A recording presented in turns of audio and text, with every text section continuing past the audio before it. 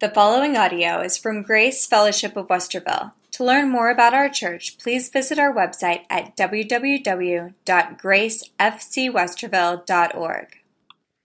Philippians chapter 1. 4 verses today. How about that? Let's begin first of all with verses 3 through 5. I thank my God in all my remembrance of you, always in every prayer of mine for you all, making my prayer with joy, because of your partnership in the gospel from the first day until now. Now, what do you do when you pray? Do you pray for needs? Do you pray for those immediate things right now that are important to you? Sometimes we get desperate or in trouble and we call out to God for that. But is that all there is to prayer? Requesting needs? I think the answer for this question comes in the opening chapter of Philippians here. The Apostle Paul has just introduced himself to the Christians at Philippi, and he's greeted them in the name of Jesus Christ. Now he mentions how he prays for them, beginning with spiritual needs. Now, in Paul's mind, spiritual needs were always critical. He did not discount material needs. He asked for them on himself as well. But he knew that for Christians, the real need was in the realm of the spiritual. Consequently, when he writes to the Philippians, he is thankful above all for their fellowship or their partnership in the gospel. And this is a very important prayer, and therefore it is a great example for all of us to really focus on prayer. So let's begin this morning by thanksgiving in prayer.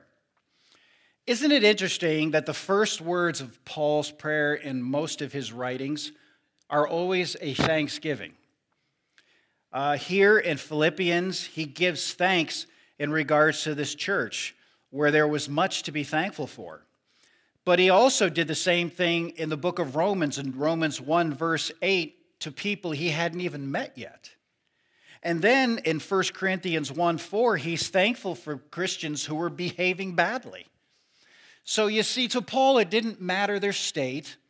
It didn't matter how well they were doing, how bad they were doing, how good they were, how bad they were. He rejoiced in the reality that together they were participating in the gospel of Jesus Christ. In his prayers, Paul always thanked God for the evidence of spiritual blessings amongst Christians.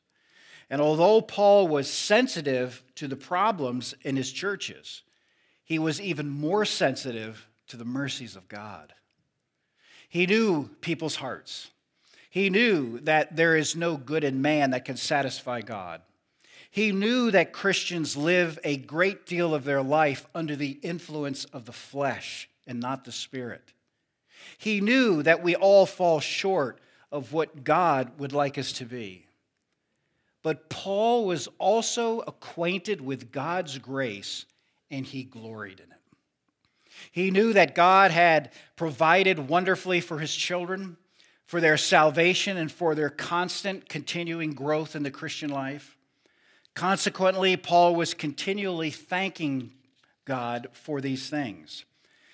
Now, in many of the world's languages, giving thanks is a basic meaning of the word prayer. In fact, a very important Greek word for prayer is Eucharisto, from which we have the liturgical word Eucharist. The Eucharist is the Lord's Supper, but it pertains to that portion of the Lord's Supper where we are thanking God for his atoning death. So Eucharisto means giving thanks.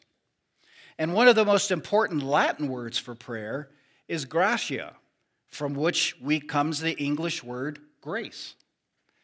Originally, it had two meanings. On the one hand, it meant the grace that God shows us in unmerited favor that we saw last week. And it also has to do with giving thanks. The word gratia means thanksgiving. But in our society today, we've kind of relegated it to giving thanks before a meal.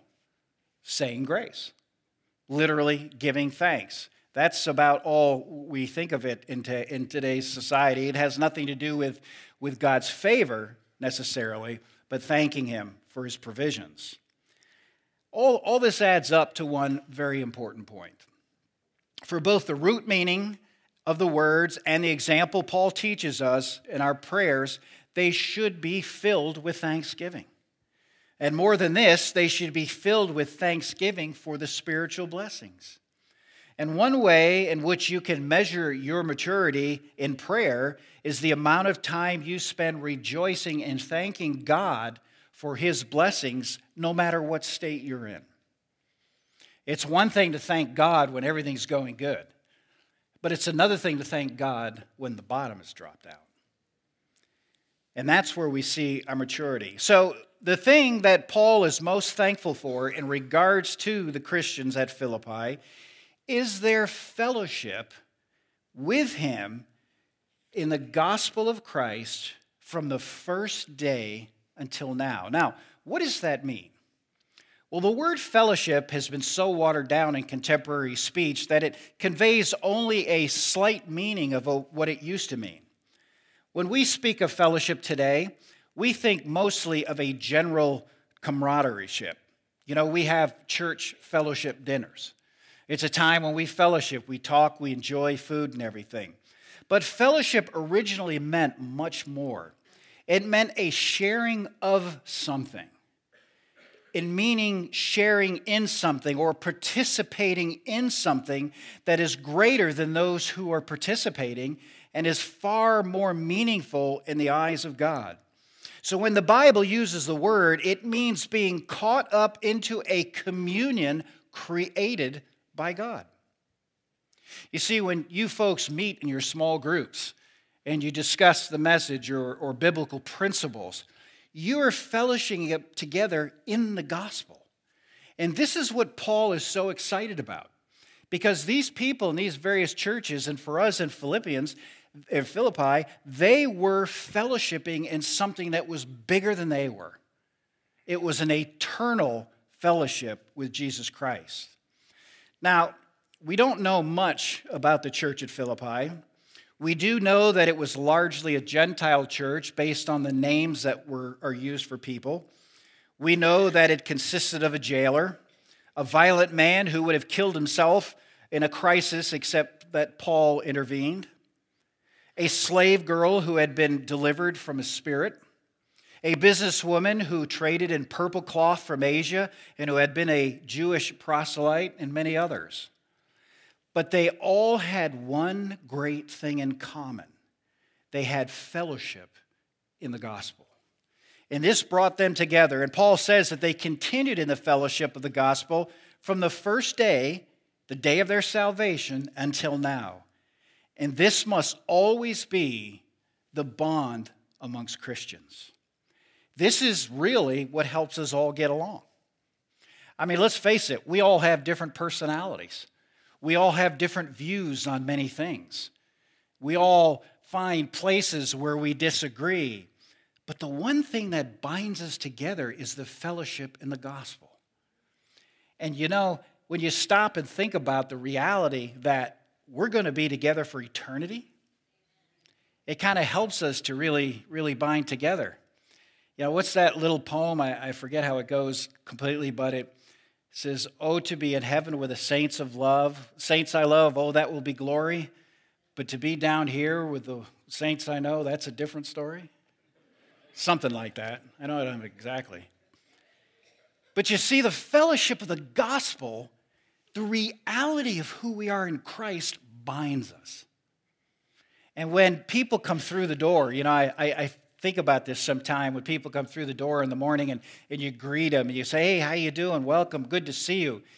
You are welcoming a brother or sister who is your brother or sister for eternity. And what a blessing it is. And these are the things that bind us. Now, when we think of fellowship, there are two key aspects of fellowship that we really need to understand completely. Number one, fellowship in the Spirit. Philippians 2, verse 1. "So if there is any encouragement in Christ, any comfort in love, any participation or fellowship in the Spirit, any affliction and sympathy. You see, what does this mean? Well, if fellowship in the gospel means mutual participation in the gospel, then fellowship in the Spirit must mean a mutual participation in the Holy Spirit. It does not mean a fellowship between spirits, like your spirit and my spirit fellowshipping. It doesn't mean that some of us have a little bit of the Spirit or some of the Spirit, and we're trying to come together for a whole. We have all the Spirit when we come to Christ. But it means that we participate in Him. Think of it this way. As birds have their habitat in the air, as fish have their habitat in the water, so the child of God has their habitat in the Spirit. It is the very thing that binds us. So because we share a participation in the Holy Spirit, Paul admonishes the Philippians to strive to be of one love, of one accord, and of one mind. It's how you experience the riches of this fellowship.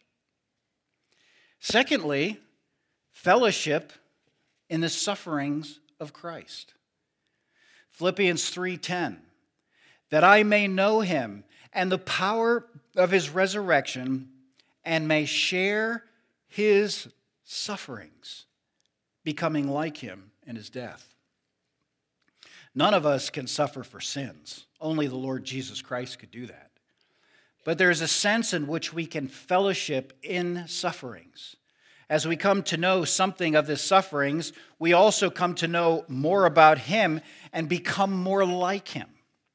Sometimes God's purpose in suffering is to arouse the insensitive soul, to awaken the self-satisfied person to the spiritual dimensions of life. People often reach for God in times of sufferings who would not have responded to Him in any other way. But in all of this, we have the privilege of sharing in the full measure of God. God the Father, God the Son, and God the Holy Spirit. What an amazing privilege we have. Now, the participation we share has another dimension that we can rejoice in. And this is critical. It is the reality that God finishes what He starts. Now, this is important. It's important for you and I to grasp that because of the state you're in right now. Some of you are here this morning, life is good. Everything's working out. Everything is just peachy. And you're just here in a great frame of mind. Others of you are here with a heavy burden. And you don't know what God is doing. It's important for us to know that God finishes what He starts. Look at Philippians 1, verse 6. And I am sure of this, that He who began a good work in you will bring it to completion at the day of Jesus Christ. Now, this verse is perhaps one of the greatest verses in the Bible that teaches the doctrine of the perseverance of the saints. The doctrine that no one whom God has brought to saving knowledge of Jesus Christ will ever be lost. People lack perseverance. People start things and drop them.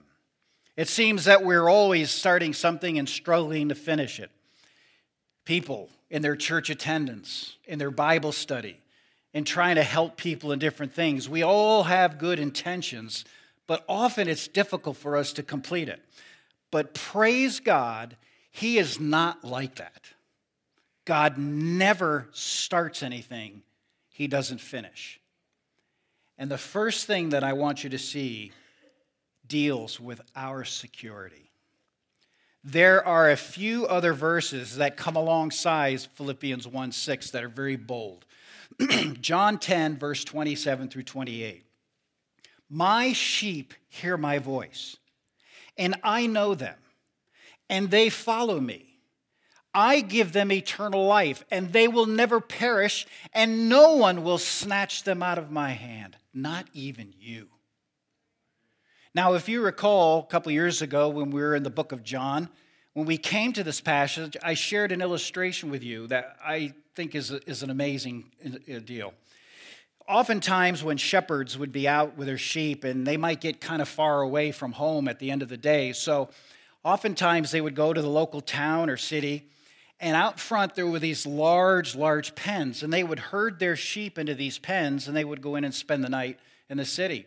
And the pens could be full of multiple sheep herders' sheep. 10, 15 sheep herders would all put their sheep in there. In the morning, when the shepherd would come out, he would call his sheep, and fascinating, only his sheep would come out. All the others would stay there because the sheep had come to know the voice of the shepherd. And I could just see this packed pen of sheep, and the sheep coming through, excuse me, pardon me, walking out to follow the shepherd. But fascinating, as each shepherd came out, only his sheep came. And Jesus is saying, my sheep, mine, they hear my voice. But guess what?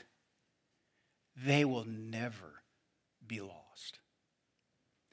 If you're sitting here this morning and you know Christ, you are secure for eternity. Let's not leave it there. What can separate us from God? Romans 8 makes that very clear, verse 38 through 39. For I am sure that neither death, nor life, nor angels, nor rulers, nor things present, nor things to come, nor powers, nor height, nor depth, nor anything else in all creation will be able to separate us from the love of God in Christ Jesus our Lord. There is nothing that can separate you from Christ. Nothing. And if that doesn't cause you to rejoice and gain victory over your trials, I don't know what will. But the doctrine is also found in less formal passages in literally dozens of places in the Bible. Consider, David wrote in Psalm 138, verse 8, the Lord will fulfill his purpose for me. I love the way the King James says it. The Lord will perfect that which concerns me. You know that thing you're dealing with right now? That impossible thing that's got you down? The Lord will perfect it. The Lord will work through it. In fact, the Lord has allowed that in your life to perfect something that he is using for a far greater purpose. And we're going to see that in a few minutes. The Lord will perfect that which concerns me. Hebrews 10:14. For by a single offering he has perfected for all time those who are being sanctified. The Lord spoke to Jeremiah in Jeremiah 31:3. The Lord appeared to him from far away. I have loved you with an everlasting love. Therefore, because of my everlasting love, I have continued my faithfulness to you. Put your fleshly desires aside and let God's faithfulness reign in your life. He has sealed you. 2 Corinthians 4, 8 through 9. We are afflicted in every way, but not crushed. Perplexed, but not driven to despair. Persecuted, but not forsaken. Struck down, but not destroyed. And how is this possible? Verse 14. Knowing that he who raised the Lord Jesus Christ will raise us also with Jesus and bring us with you into his presence. Yeah, we're going to be afflicted, but you're not going to be crushed. You're going to be perplexed. God, what are you doing? I don't know where you're going. What's happening here? But you won't be driven to despair. Persecuted? Sure, but not forsaken. Struck down? Yep, but not destroyed. Why? Because he's bringing you to be with him. You talk about a powerful truth. Now, the doctrine is also suggested by images that are applied to believers throughout the Bible. We are compared to trees that don't wither, Psalm 1:3. To the great cedars of Lebanon that flourish from year to year, Psalm 92, verse 12. To houses built on a rock, Matthew 7:24. To Mount Zion that cannot be moved, Psalm 125, verse 1. You see, these passages teach that the one who had been born again by God will never be lost. God never abandons his plan. God never begins a work he doesn't finish. And he who's begun that work in you, guaranteed he's going to perform it till Christ Jesus comes. That's the power and joy you and I have to live. So stop fighting to gain the temporal when God has guaranteed the eternal, which, by the way, started the moment you were saved. You see, you're already in the eternal. Your address just hasn't changed yet. You are currently living in the eternal plan of God. Think about that. Now, this, of course, brings us to a very powerful reality. It's all of God. There are many who do not like this teaching because they would like to think that they're responsible for their salvation. They prefer to believe that they can be accepted by God on the basis of their good works, and that our final salvation depends more or less on how faithful or persevering we can be. This is not the Bible. And it is contradicted by every moment of the Christian's experience. If we are saved, it is only because God comes to us first. Consider Paul's words in Romans 3, verses 10 through 11. As it is written, none are righteous, no, not one. No one understands, no one seeks for God. The only reason you seek for God is because he has drawn you to him, quickened him. The Spirit has influenced you and drawn you to himself. 1 Corinthians 2:14, the natural man, the unsaved man, he can't understand the Spirit of God, neither can he know them because they're spiritually discerned. Apart from the Spirit, you know nothing. You and I, before Christ, are spiritually dead. And dead corpses don't get up and seek things. You need to be made alive by the power of the Holy Spirit. And this is true of all of us. I am like that, and you are like that. You and I don't begin to meet God's standard of righteousness, and you don't know it unless God reveals your failure to you. And still, God comes to you, opens your eyes, gives you the faith to believe, and draws you to himself. Now, all of this is an amazing truth. But why? Why does he do all this? Okay, I know heaven. I know he loves me. He saved me. He set me apart. I'm going to heaven. I got that. But if I'm currently living in the eternal, if I've been currently set apart, what is the purpose?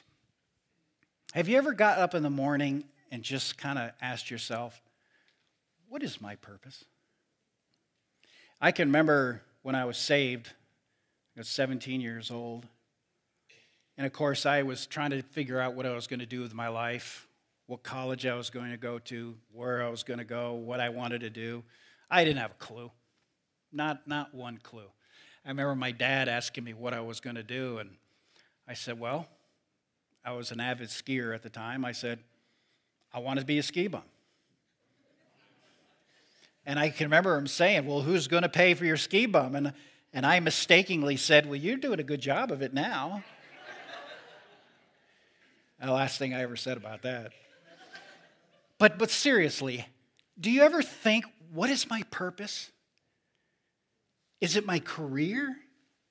Is it following somebody? Is it making a certain amount of money? Is it getting a good what is my purpose? Well, let's look at our real purpose. Let me tell you. So when you walk out of here this morning, there's not one of you who will not know what your purpose is. All right? You ready for this? Understand that if God has saved you, he has saved you for a purpose. He has saved you for a marvelous eternity with him for sure. But there's far more than that. Look at Philippians 1:6 again. I am sure of this, that he who began a good work in you will bring it to completion at the day of Jesus Christ. You see, God has saved you for a purpose that he is beginning right now. The verse says that God is determined to do a good work in you. Now let that sink in for a minute, okay? Some of you get up, come to church, get up tomorrow, go to work, blah, blah, blah, blah, blah, blah, blah. You mean to tell me there's something greater? Yes. What is the good work that he's talking about here in Philippians 1:6? Well, the answer is not spelled out in Philippians 1:6, but it is spelled out very clearly in Romans 8. In Romans 8:28, we love this verse, and we know that for those who love God, all things work together for good. For those who are called according to his purpose. Now, let's just think about this for a moment. We know that for those who love God, that means those of you who love God who are his child, those of you who have Christ Jesus in your heart.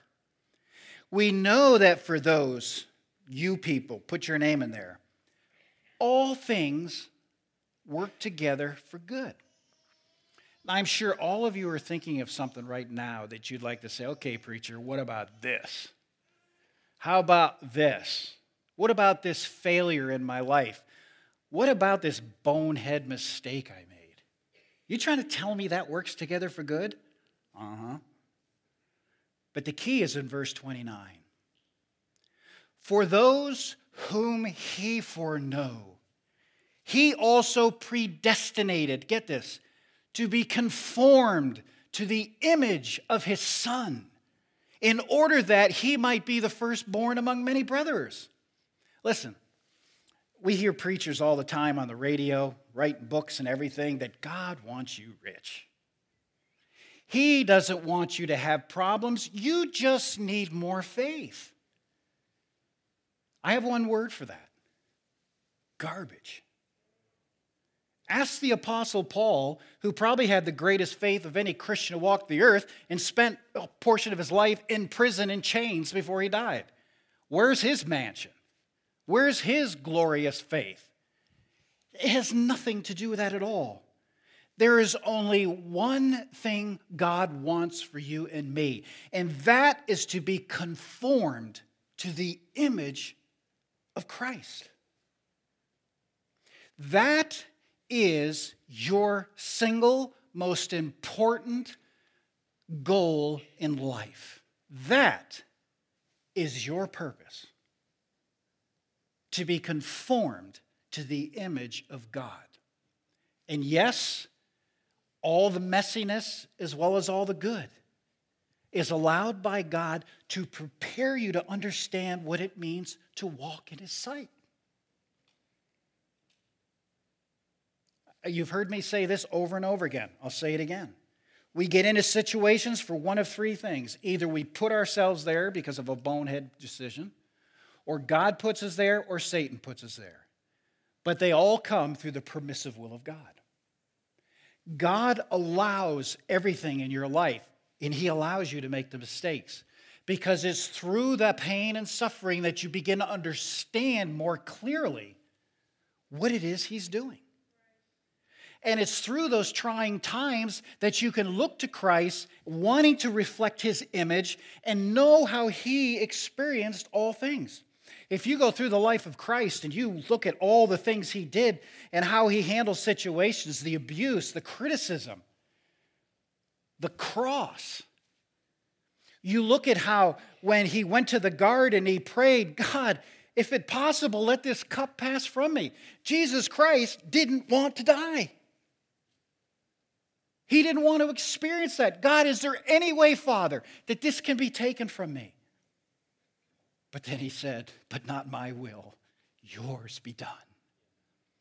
And you see, when you and I understand Christ and we understand what it means to reflect his image, we know that in the trial we're in, we beg him to have it removed. But if he doesn't, not my will, yours be done. And that's the power of the gospel that united these people and allowed them to have the strength to endure, knowing that God was working in them in such a way that he would perform it until the day Christ called us home. That's the power of the gospel. That is the strength that galvanizes you and I. I mean, just think about this for a minute. God is so delighted with Jesus Christ that he has called all of us to himself in order that Jesus Christ might be reproduced in us. That Christ can be seen all over the earth in us as little Christs. We're not divine, of course.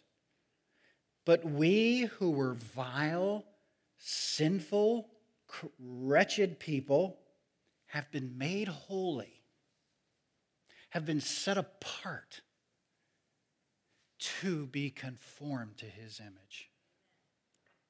Now, if you can just allow that truth to penetrate your heart and know that your very existence is for one purpose, to be conformed to the image of Christ. You think of how much he loves you. I mean, we know he came and died for us. We know before the foundation of the world, he set us apart. We know that in immense love, knowing that we could do nothing, that we're all in a Christless eternity on our way to an eternal separation from him. Yet because he loved us so much, his son took on the form of man and came to earth and lived his life, those 33 years, to show us the Father. That was his purpose. And then to die, to pay for our sins. And then out of overwhelming love that we'll never fathom this side of glory, his goal for you and I is to be conformed to the image of that very Christ. The Bible says that we're joint heirs with Christ. That means that everything that the Father gave Christ, he's given to you and I. Are you living that way? You are royalty. You belong to an eternal family of God from heaven. And God has promised to supply all our needs according to his riches in glory by Christ Jesus. You are eternally wealthy. And by being conformed to the image of God, you understand what it means to react and act like Christ. You begin to understand that when the trials come, how would Jesus handle this? You know, we had those bracelets that were popular for so long. What would Jesus do? Well, if you're being conformed to the image of God, you know what Jesus would do. Was Jesus ever afraid? Was he ever worried about tomorrow? He spent his ministry teaching people how to trust and walk in the Spirit, that all their needs would be taken care of. Think of the immense gift that's been given to you and I. Freely, freely, freely given to you and I. We are to be conformed to the image of Christ so that we might be Christ to the world. And I'll tell you what's happening in our country today is we're too concerned about achieving what we want rather than surrendering to what Christ wants. And the world is not seeing Christ's church. They're seeing a church that's too much like the world. And that's why there's very little influence. When you go out into the community reflecting Christ, I guarantee you, you're going to be a magnet. You're going to be a magnet because people are going to say to you, how? How do you do this? How do you get through this? Well, it's not me. It's Christ living in me. But they're seeing. They're seeing.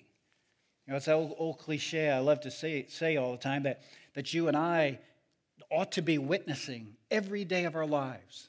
Everyone we come in contact with, we should witness to.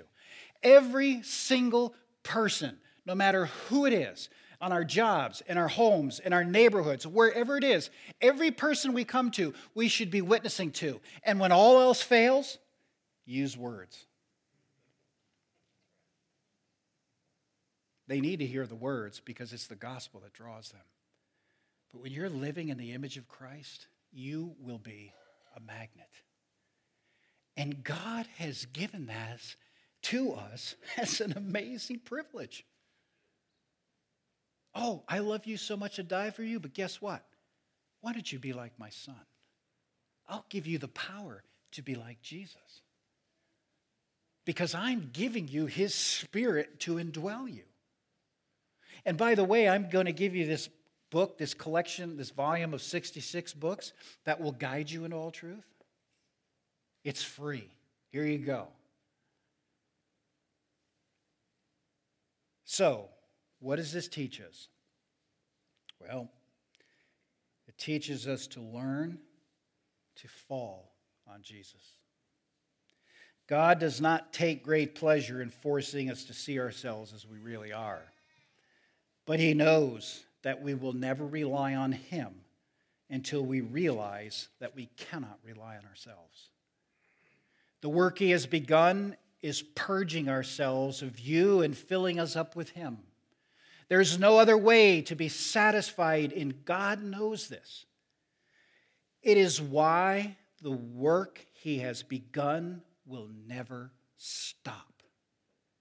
He who began a good work in you will perform it, and sometimes that work hurts.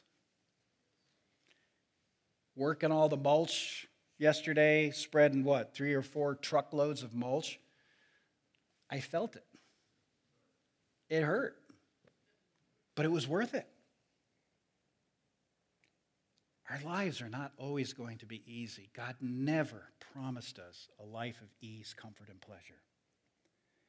But he promises a life hidden in Christ. It will never stop until we are called to glory. And why? Because his love is so great. He wants us to experience what it is to be full of Jesus and living the life he's called us to live. Not one person in here this morning, not one of you, does not have a life planned out before the foundation of the world by Jesus Christ. The question is, are you living it? Are you still struggling to get by on your own strength and your own wisdom and your own mind? If he's going to increase, then we got to decrease. Amen? Their common bond was the gospel. What is your common bond this morning? Father, we thank you so much again for your amazing grace. Lord, the words of Paul stir our hearts to a reality that so many of us just miss because we just think we know what's important to us. I pray that you would give us a spirit of surrender. I pray that you would give us a spirit that would just lay everything at your feet. I pray that you would give us a spirit that lives to walk with you. And Lord, I'm just going to trust you to work in the hearts of each one of us. If there's any here this morning who really don't have a relationship with Jesus, all this sounds good, but it makes no sense. I pray that you'd bring us to us so we could sit down and show them through the Word of God the reality of the life that God has for them. Thank you for what you've done, and we'll give you the praise. And all God's people said, amen. God bless.